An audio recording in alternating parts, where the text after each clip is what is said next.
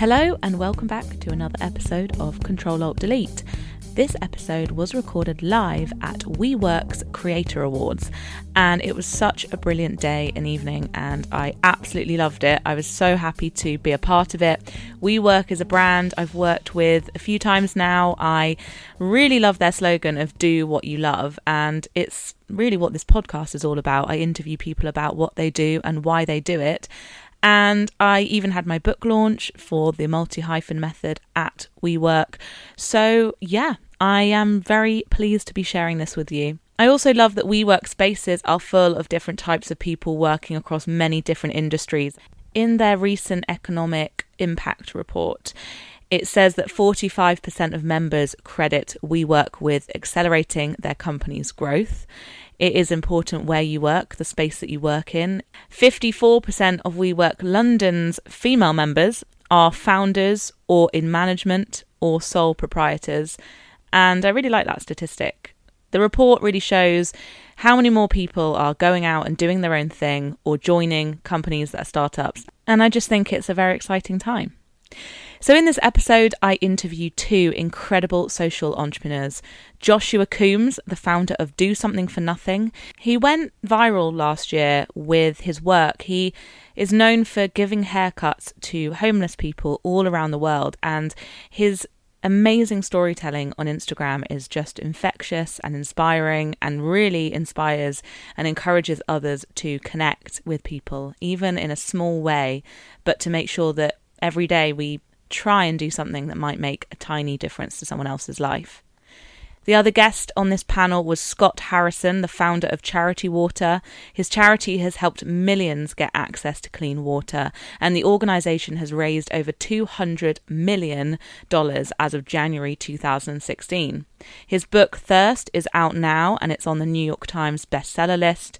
And it's incredible. It's a memoir of Scott, how he has founded his charity, and he has such an interesting story to how he's chosen this path in life. So I hope you enjoy this episode and that you check out WeWork, you check out the other winners of the Creator Awards. There were some amazing people doing incredible things. And in general, I just hope that you find this conversation as inspiring as I did. I was absolutely buzzing afterwards, and these conversations are ones that I will remember for a long, long time. So I'll stop rambling now, and here it is.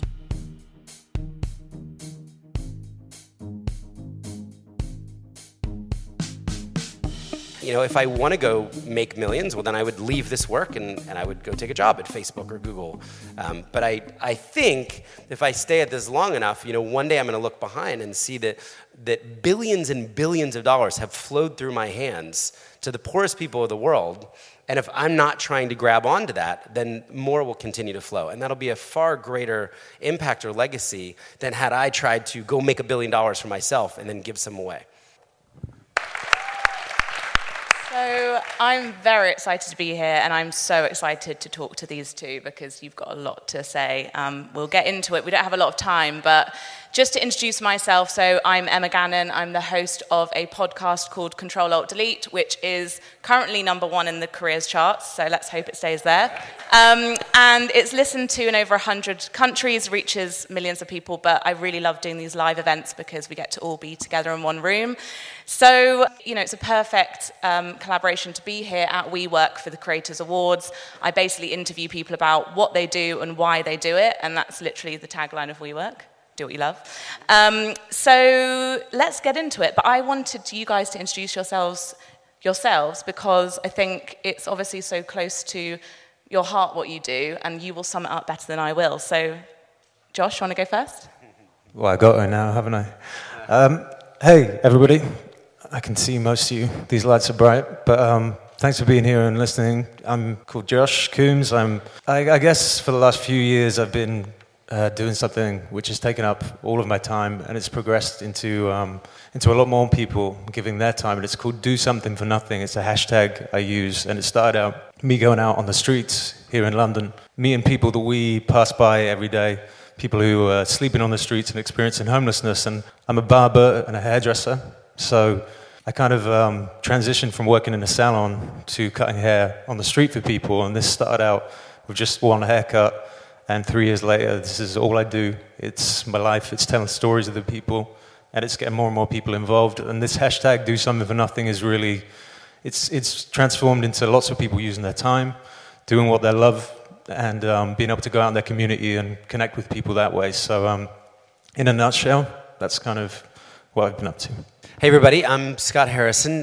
So I've, I guess, had two careers. The first one, you would not have invited me on this stage. I was a nightclub promoter in New York City for 10 years, doing lots of drugs and drinking and partying and working at 40 different nightclubs, wanting to become the king of New York nightlife. And at 28 years old, I realized that I had somehow become the worst person that I knew. I was morally bankrupt. I was spiritually bankrupt. I had a, gambling, pornography, cigarette problem. I was a mess. All the vices you would imagine would come with the territory. So I asked myself the question, what would the exact opposite of my degenerate, hedonistic life look like? And I didn't want to pivot or turn 25 or 40 degrees. I was like, what does 180 look like? And I wound up selling almost everything that I owned and giving 1 year to serve others on a humanitarian mission in Liberia, of all places, and having to pay $500 a month to the organization just for them to take me. Nobody would even let me volunteer for a while. So it was a 2-year process there from 28 to 30 years old, and I saw extreme poverty for the first time. I was living in a country with no electricity, no running water, a country with one doctor for every 50,000 citizens. And I saw people drinking dirty water.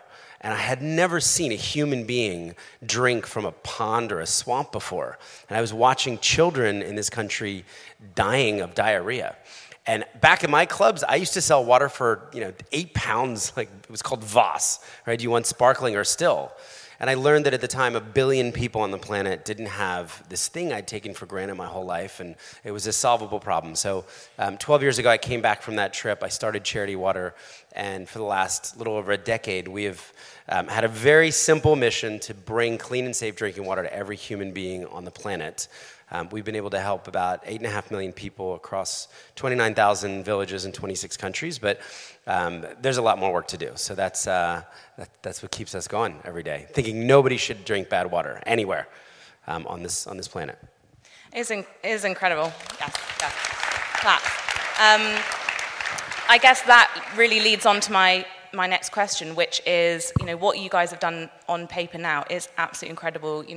Looking at the social media presence you have that you've built over time, the millions of people that you've helped.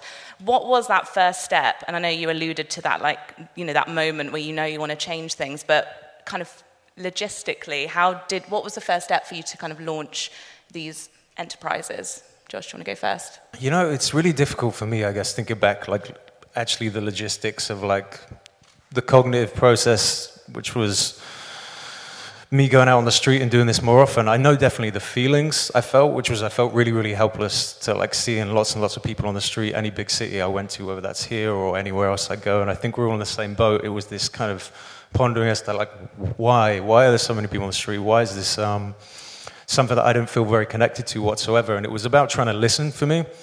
So I think from those feelings of helplessness, that was weighing pretty heavy on me, and I had to get more connected to this. So, for me, it looked like having my backpack on me one day, and I was going to cut a client's hair outside of work, and instead I ended up meeting somebody on the street, and it was a spontaneous thing, really. So it was kind of that moment that really changed things for me. And in this kind of hour of a haircut and a conversation and a bit of exchange of time with somebody, it was literally those feelings kind of went, and I realized that I can just work on this small thing. So it was quite a spontaneous thing to begin with, and then I guess I started thinking more about time and when I could give that more and those kinds of things. It was small steps for sure. It grew so organically. But what about you? How did you get it started? Yeah, so I came back, I think, with a simple mission, at least, that would be clear and would be easy to get people to believe in. But as I talked to my friends, I had the advantage of coming from outside the charitable establishment. So I didn't know philanthropists. I didn't know givers. I just knew everyday people that worked at MTV or in fashion or finance. And I realized there was a huge cynicism among charity. I learned 42% of Americans distrust charities. I've learned it's even worse here. The cynicism is even higher. And I thought, well, if we're going to make an impact on an issue as big as the global water crisis, if we're actually going to help the hundreds of millions of people that need it, we're going to need to completely disrupt the way people think of charities. And just in talking to people, in asking them, hey, what would the perfect charity look like to you? How would it behave? How would it be structured? We came up with these things that are pretty unique to Charity Water. We just said, well, what if we gave away 100% of all the money we ever raised to only directly fund water projects, and we opened up a separate bank account. We raised all the overhead separately. So our staff and our office and the toner for the copy machine, all that would be paid for by a very small group of people so that every penny, pound, million pounds could go straight to the cause. And then the second thing was, could we just show people what we did with their money? Could we use the technology available to prove people were getting clean water around the world? And that started by us just putting every water point up on Google Earth and Google Maps. So we would send donors the satellite images of the projects they funded. Then we started putting GPS units on our drilling rigs. We started putting our drilling rigs on Twitter.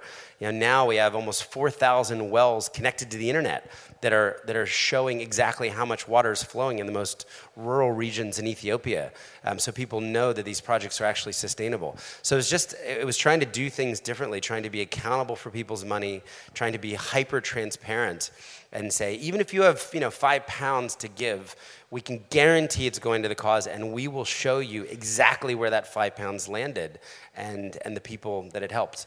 And it just it grew from there. I think it was different enough that people started giving.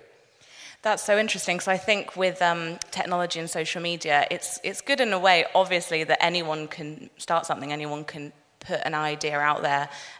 It's totally leveled the playing field, but at the same time, it's noisier than ever. There's so much stuff going on constantly, and it's really hard to cut through, even if you're a global company with all of the budget in the world. How important has storytelling been? I mean, it sounds like you really went for the storytelling angle of showing exactly what's going on and doing it in a creative way. Yeah, I mean, we showed. So I was a photographer for those couple years, and I really believe it's one thing to first of all, if I hit you guys with statistics, you will all numb out. So if I tell you 600 million people don't have water, or 1 in 10 people on the planet, there's just no feeling, there's no connection. These are abstract numbers. If I tell you people are drinking dirty water, it's different than putting up an image of a child with river water in her hand who vomited all over her shirt. That's 5 years old. I do that sometimes. We put water under microscopes and show people that it's actually alive. We have told story after story. There's a story in the book I didn't even think was true, but I'd heard of a 13-year-old girl in Ethiopia who'd been walking 8 hours for water every day with 40 pounds of dirty water on her back in a clay pot. And the end of one of these journeys, she slips, she falls, she breaks her clay pot. She watches the water that she spent all day collecting spill out onto the dust, and she hangs herself from a tree. Does not go back for water. 13-year-old girl ties a noose around her neck, hangs herself from a tree. The elders of the village find her body swinging there. You think a little differently. That's one person trapped of the 663 million people. And, I knew that story was true because I verified it, but then I wanted to actually get a picture of the tree. So I went back to Ethiopia. I hiked 9 hours to get to that village, and I got to know her family. I got to meet her friend that walked for water with her that day. I got to see her grave. I got to meet the priest who gave her funeral. And then before I left, I stood next to that tree that held a 13-year-old girl's body, and I took a picture of it. And I show that image, and I'll tell you, it's just a different way of connecting to the urgency of an issue like this, to the humanity, to the suffering, to, not on my watch, people say. Like, 13-year-old girls should not be hanging themselves from trees because they were born in an obscure village where the water is 8 hours away. So I think we've, and sorry, that's a sad story. We have really happy stories, too, of people's lives that are transformed. But I heard this great quote by Carl Jung that says, transformation is only possible in the presence of images. I love that. Like, we have made 1,000 videos over the last 10 years. We have put up tens of thousands of photos to try to transform people's thinking and their minds and their hearts through both true stories, but then also images to show and tell.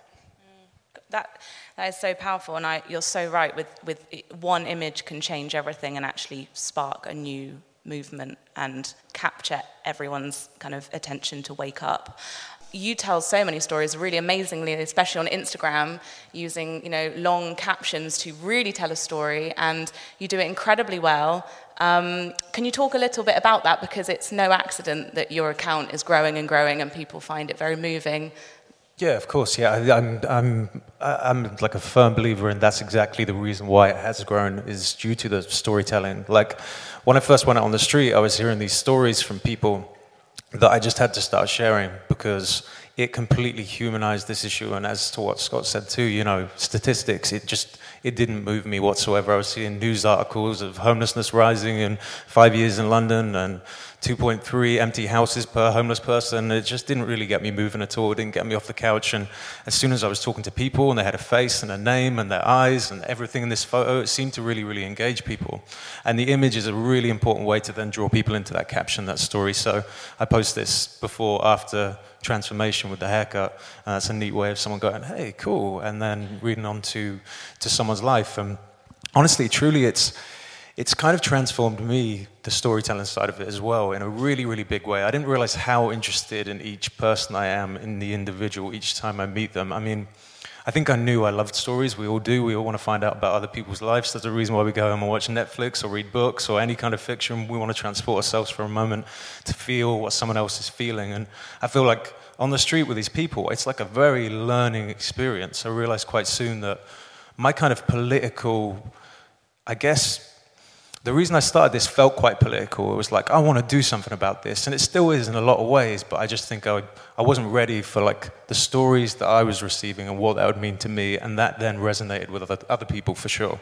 I feel that's the biggest way to change anything. I think real change can definitely happen, but opinions have to change first. And I think storytelling is the only way of getting there. And I think it's not being afraid to be creative with that, not being afraid to actually, I mean, that's everyone's.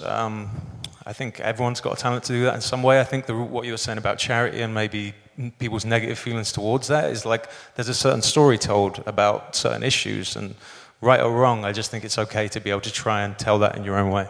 Totally, and I think what's so powerful about your stories is it's really confronting with our judgments and stereotypes that we don't think we have, but we have. And I think, especially when you're humanizing someone who has a similar job to your friend, or got engaged and it fell through, or moved countries and it went wrong, it's these things that could happen to anyone, and they're very real stories. I guess it's just like, whether you think there's like a place reserved for you in a certain position when you see somebody who's in hardship or not, I suppose we can all relate to just like not being that happy sometimes. And I think that's kind of what I brought it down to, is just like where I've been in my life where I've not been happy and what's kind of brought me out of that. And I feel that is relatable to anyone. You do know what it like is to feel like shit sometimes, and that can spiral in like many, many different ways. And I think, again, some of the people I meet, it's just incredible to hear and press rewind on someone's life. I mean, because the image that's there is so strong. To be able to kind of rewind back 5 years is like, it's so important to be able to go back and almost every time you're going to find this moment that was one way or the other with somebody. Yeah, it's amazing. It's small things that are huge things over time. Right, I'm going to take a different route now and ask you, Scott, a question about money, because you're so good at asking for money. I know you were saying that it's easier when it's for a charity. You're not literally going up to someone going, give me all your money for me. But charities do need money, and we need to talk about money. So, yeah, can you tell us how you are so successful in getting people to, put money into the charity?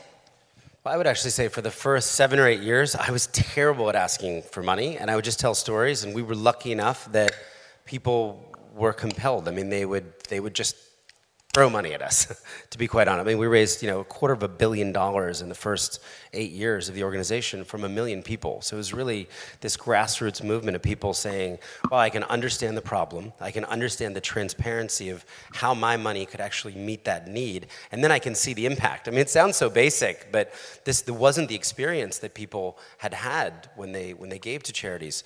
So I think, as I even started to think bigger about, okay, how are we actually going to solve this problem? So I've got 2 young kids. I have a 2-year-old and a 4-year-old, and I speak at a lot of young schools. And I actually just got asked to speak at my son's pre-K and come in and show dirty water photos. And, I'm thinking, like, my grandkids, there better not be anybody like me coming in talking about 1/10 of the planet without clean water, in an age of technology and trillions of dollars sitting latent in bank accounts and donor-advised funds. So, I'm like, I need to step up my game and get better at actually asking for it. So I have had a couple experiences. There was one recently where, I'll just tell the story because it's fun. It's a guy, I was keynoting a big conference in the States, and a young entrepreneur had invited me out to lunch. And at the end of it, he doesn't reach for the bill. I'm like, okay, but you're the guy that just sold your company. I'm the charity guy. No matter, I'll pay. So I pay $68 or whatever. And it was my anniversary. So I'm telling my wife as we're driving away that night, I'm like, young entrepreneur like invites me out, sticks me with a bill, totally okay, but he asked me to lunch. Anyway, a couple hours later, he emails and says, hey, thanks so much for lunch. I'm going to give you $1 million.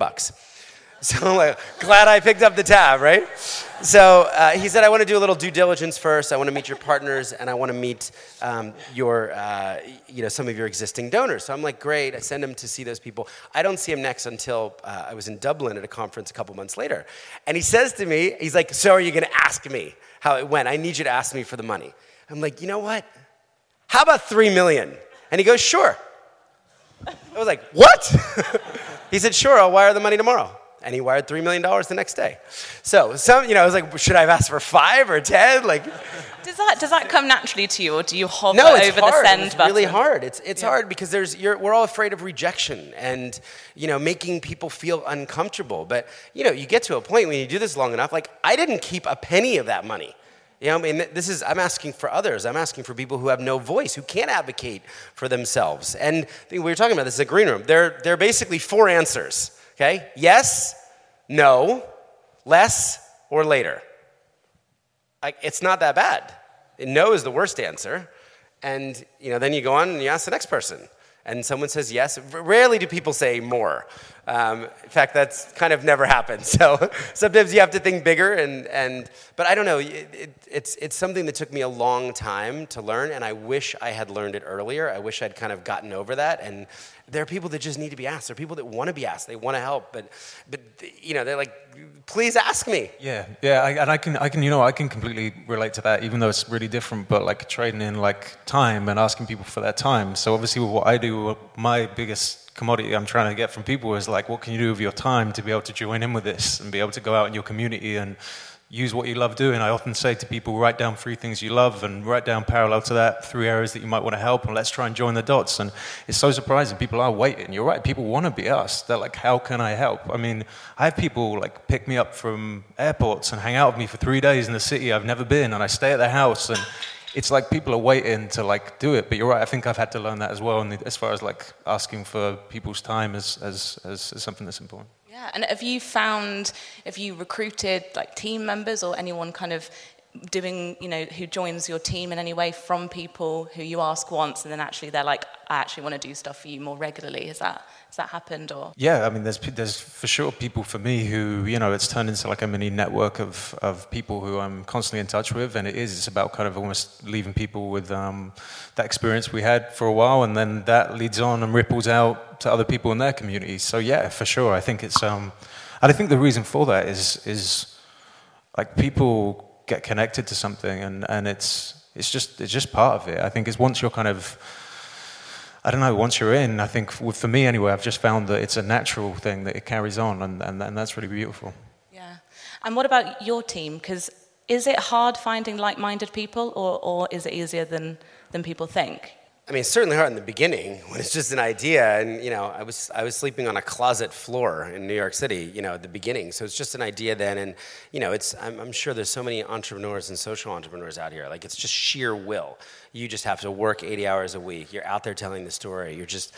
you're trying to put as much of yourself on the line. And then you have your first employee and your second employee and your third. And, the thing doesn't die and it doesn't run out of money. And like you're alive to tell the story. So, now it's funny, we just won a big award in New York for one of the best workplaces. And we had 1,500 people apply to be the receptionist.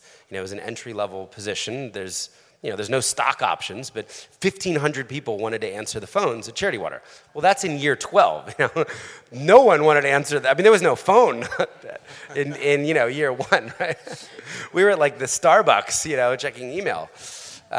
So I think, if you tell the story and look, so many people are looking to lead lives with purpose. They're looking to give of their time, of their talent, of their money to things that actually matter, to things that they can trust and believe in. So it's up to us to create lives or brands that people can trust. And then the next thing you know, like 1 million people joined you, and then 2 million people join you, and 3 million people join you.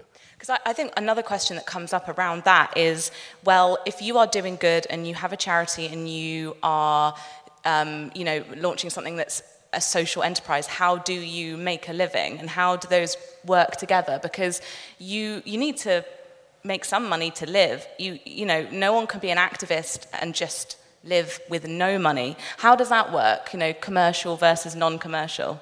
Well, sorry. People like us poor. That's never going to change. In America, in Europe, you want your charity leaders poor. I joke about this. So I could actually drive. So I live in New York City, 120 square meter apartment with 2 kids and a wife. And I joke that I could drive a $70,000 Toyota, but not a $20,000 Mercedes. $65,000 Volvo, totally okay, not a 25 grand BMW. So perception is reality. And there are people, there's a great guy called Dan Pallotta who wrote a book Uncharitable. He's given a great TED Talk. He's been trying to change people's minds for 10 years, but it's really hard. So, I think some of us just embrace that. And I drive a Kia Sorento, and I love my Kia Sorento. It's like $28,000, and I've got the car seats installed. And so, you almost have to check your... that's just the system that you are working in. If you're working as a charity founder to win trust, we've raised $330 million, and I've never bought a business class ticket for myself or anyone else in my organization with donor money. Surely, there's a bunch of people that would say you'd be fine you're flying on a red eye to do a speech to 10,000 people. You shouldn't be flying coach. But that's what we signed up for. We signed up for stewardship, for winning back trust. So that's the playbook. Those are the rules. And if I want to go make millions, well, then I would leave this work and I would go take a job at Facebook or Google. But I think if I stay at this long enough, one day I'm going to look behind and see that billions and billions of dollars have flowed through my hands to the poorest people of the world. And if I'm not trying to grab onto that, then more will continue to flow. And that'll be a far greater impact or legacy than had I tried to go make $1 billion for myself and then give some away. I would hope.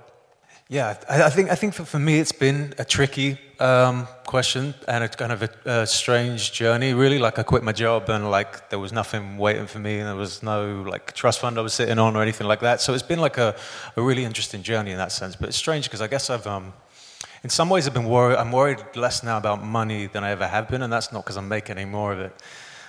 It's just because I guess I'm very happy in what I'm doing and kind of things seem to be working out and there's been different relationships I've built along the way, but I definitely now, I feel like I've got to this point where I love doing what I'm doing so much, and I'm not going to stop doing it. That's a given. So I know how I feel about this and the reasons why I do it. So it only seems logical to me now to go yeah, it should be cool to be able to have, not to have to sublet my room in my shared house in Peckham every time I go away for a month, But it's cool because I think that's kind of a transition that I've had to grow as a person too, and be able to go, actually, yeah, I want to make money. Yeah, I do want to make money because guess what? I want to be able to be comfortable enough to still do this and still keep on seeing this impact. And all of those things, it outweighs this hang up of am I going to earn money and how do I live? Of course I want that. And I think that's a recent thing for me. Yeah, I think a lot of people grapple with it. I mean, I invoiced a brand to do work with them. They've technically paid for my time to go and do the charity work in a weird way. That's how I see it. It's like you balance the two, and you're allowed to earn money, but it's how you spend your time. This is a really broad question, but you have to have motivation to do this. Like you just said, you're going to carry on doing it, and you are for forever. Where do you think that motivation comes from? Or do you not know? Oh yeah, I do, but you want to go there? That's deep, that stuff.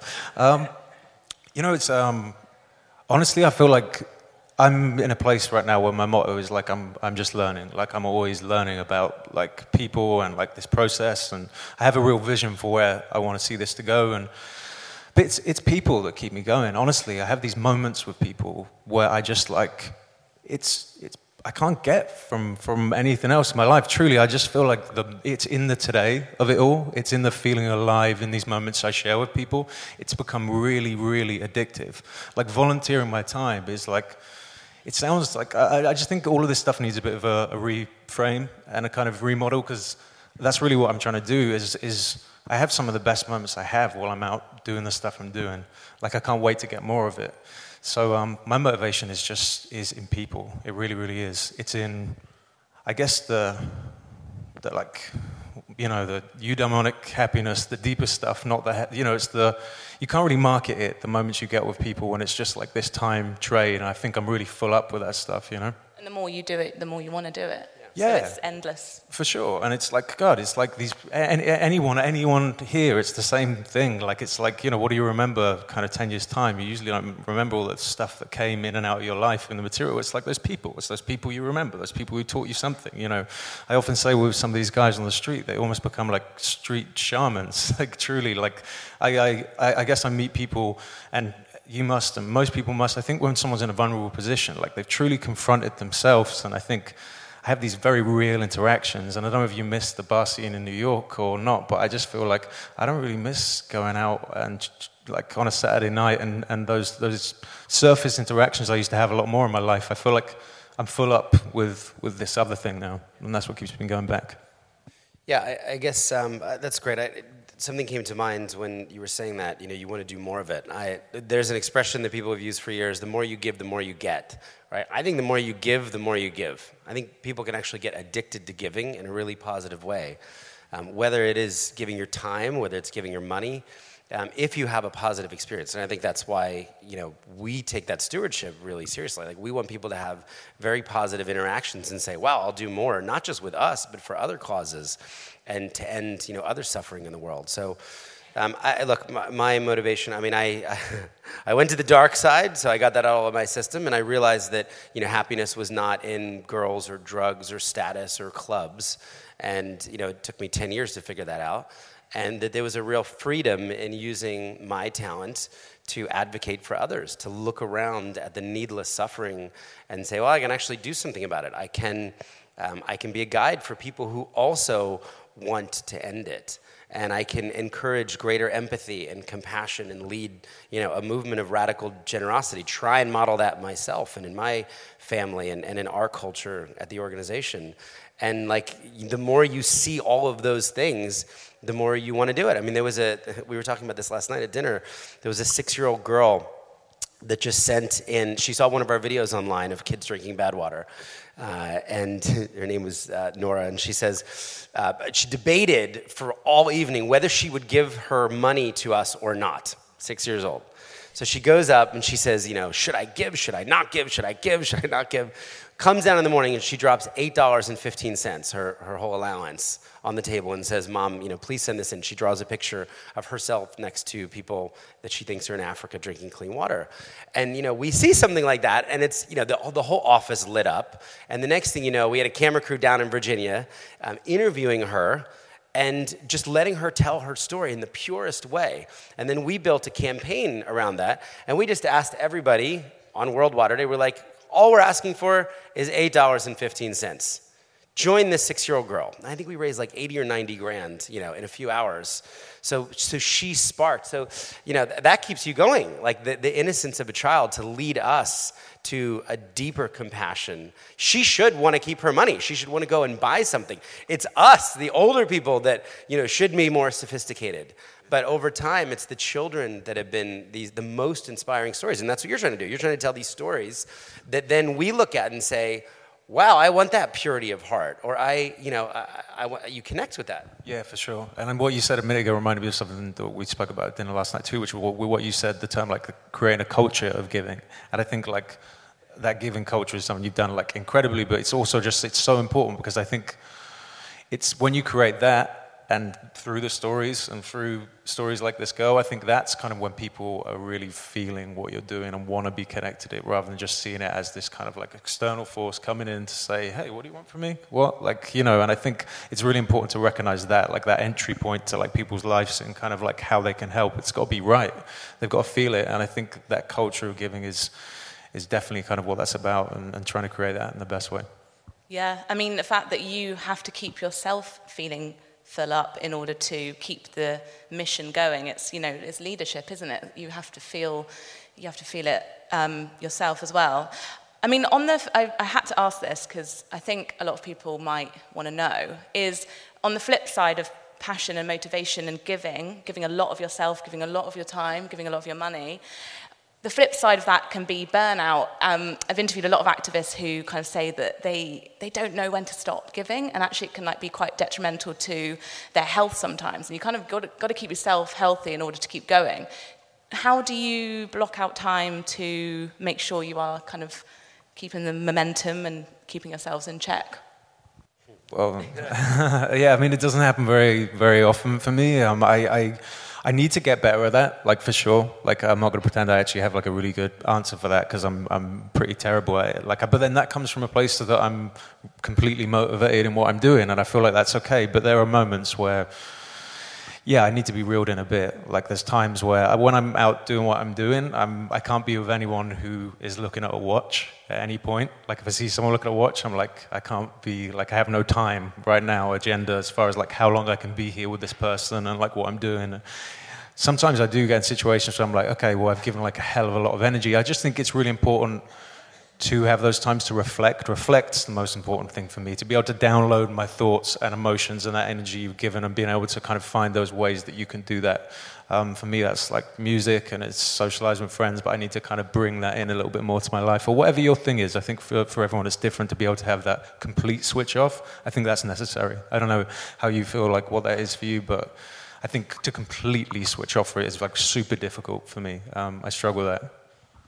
Yeah, I mean, for me, I've got 2 young kids, so it's the family at the moment. I really wanted to be a dad for a while, and I'm a little older, and I've got kind of work, and I've got family, and two friends that I see a lot less of, just in this period of a couple toddlers at home. So I've designed my life really. I can walk to work in 7 minutes. And I'm always on that 5 a.m. flight home to land to hopefully take my kids to school. Tomorrow morning I'm on the first flight out that will get me there in time to pick them up from school and then have the rest of the afternoon and the evening. So, I think you just get good at designing your life. That's what gives me the most energy at the moment, is to be home with my wife and my kids. And, there's these 2 things that you're always trying to keep in balance. Yeah, that's so good to know, because I think you're so right. When you love something, it can be all-encompassing, but it is important to learn what your boundaries are and everything else. So that's gone really quick. I've got one last question, and I'm really sorry if this is cliche. I tried not to end on this note, but I want to end on a positive. Can you both tell me something that you think will change or is changing within our lifetime? Because I think there are lots of things out there that, sadly, it's very, very slow to happen. But is there anything that you just think, actually, at the end of all this, I think I will have made this one small or big change?